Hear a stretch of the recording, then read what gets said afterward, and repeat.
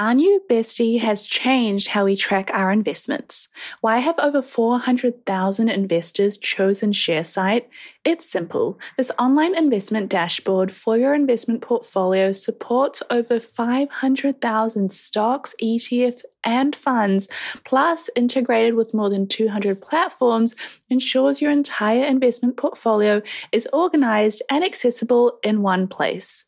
Move beyond the limited insights from brokerage statements. ShareSite offers a comprehensive view of your financial performance, including analyzed reports, dividend gains, and the impact of currency fluctuations, all through intuitive graphs and visualizations.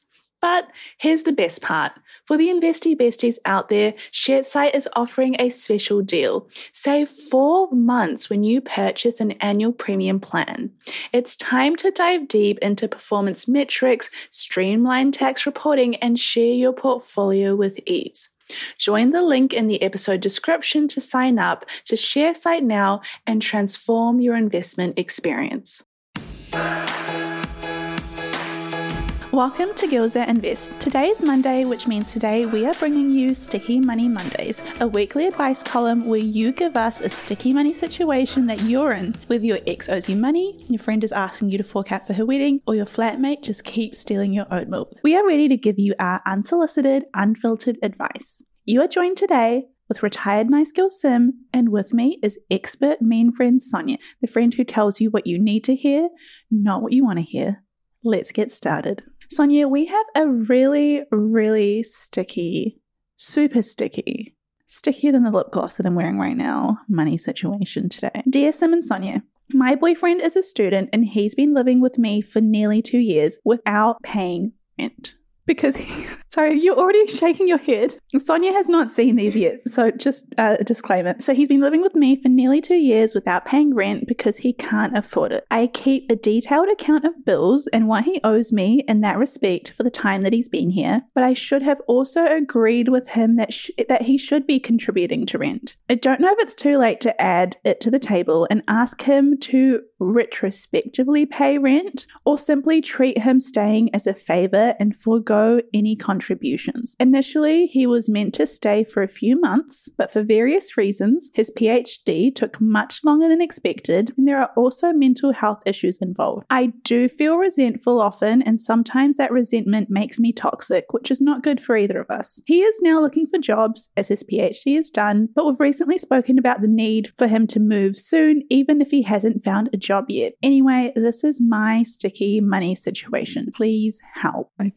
For me, I thought this was just going to be a clear cut dump him. We can't start every situation like that. And I won't, because that was my initial, that was my initial reaction. But now that I've had time to process what she's said, and as she's provided more context, it's a little bit more tricky to work through. I think it's good that you had a conversation about like utilities and bills, and it sounds like he's contributing his share for those things, and you asking if rent should be included in that. It should have, sis. It should have been included in that. And maybe at the time you made that decision because you were comfortable, because when you first went into it, he was only supposed to be there for a wee while and it's just extended. I think asking him to pay retrospectively might be tricky, because I think you've just worked out that it's been an issue for you. And I don't think it's totally fair to be like, hey, we didn't agree on this at the start. And even when there was a change in circumstances, so he was extending his stay, maybe it should have been brought up then, like, hey, you're staying for longer, can you start paying rent now? I think that would have been good timing, but I don't think it's totally fair to ask him to pay for previous months, because now that you've reflected it's an issue. I think it should have been brought up out of fairness, because he doesn't know that you're feeling that way,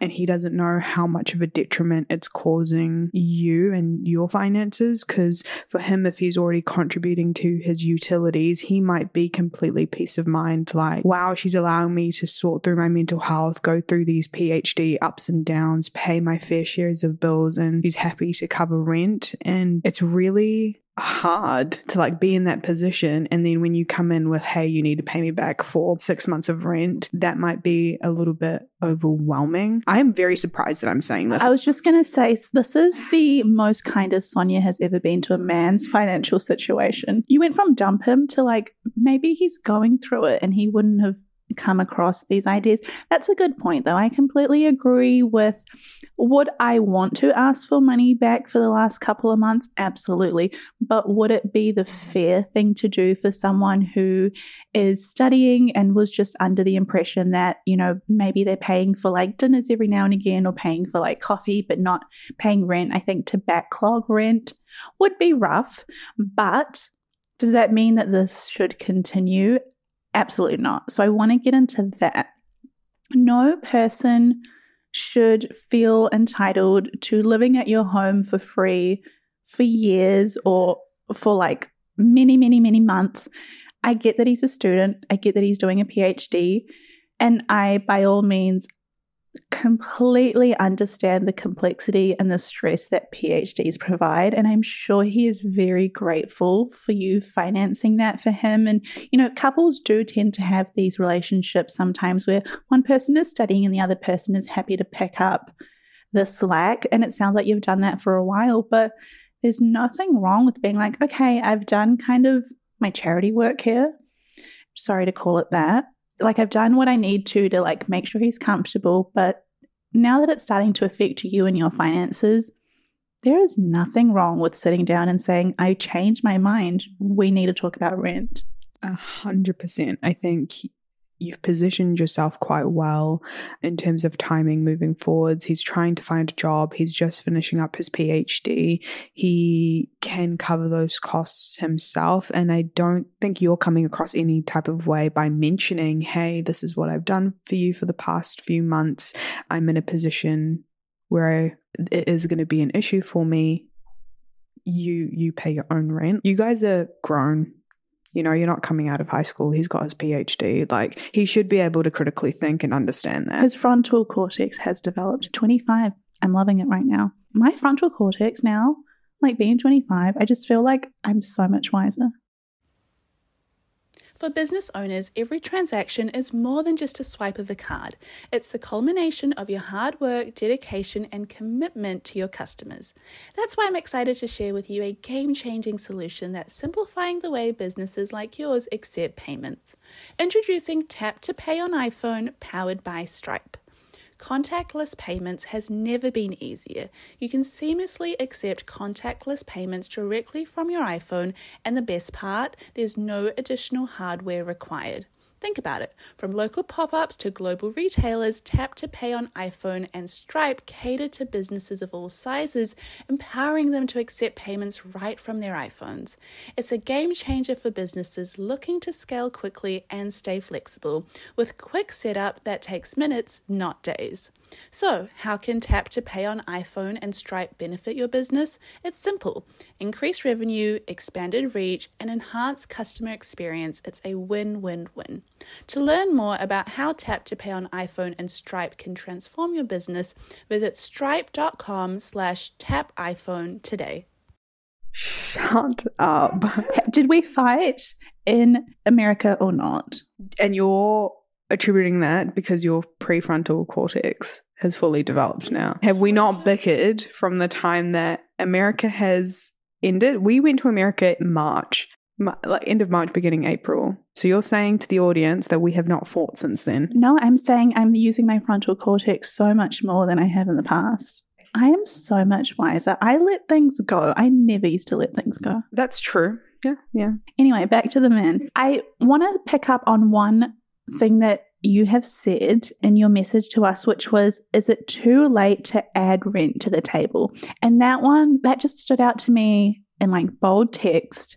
And I just want to mention, it is never too late to ask someone to pay rent. If you have done a favor for someone, whether it be letting them live at your home for free, letting them like borrow your car for free, financing something in their lives, when you start that, it's not a forever thing. Like, I don't think any human being expects that they're going to be able to have a sweet deal that was meant to last a couple of months last for years. I just think deep down, and I'm speaking on his behalf, so maybe he doesn't, but I reckon deep down, he knows that we agreed that this was going to be a couple of months, and he's like, damn, I've been here a lot longer than a couple of months and she still hasn't charged me rent.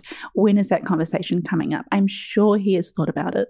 And I do not think it is too late to go, hey, babe, let's go out for dinner.